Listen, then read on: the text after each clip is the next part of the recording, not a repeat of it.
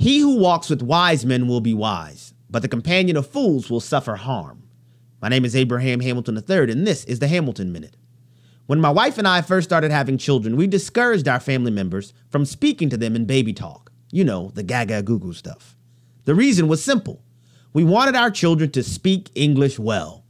Baby talk would hinder that development. The same principle applies to spiritual development. If we want our children to be wise disciples of our Lord, we should ask ourselves how much of their time is spent investing in spiritual maturity.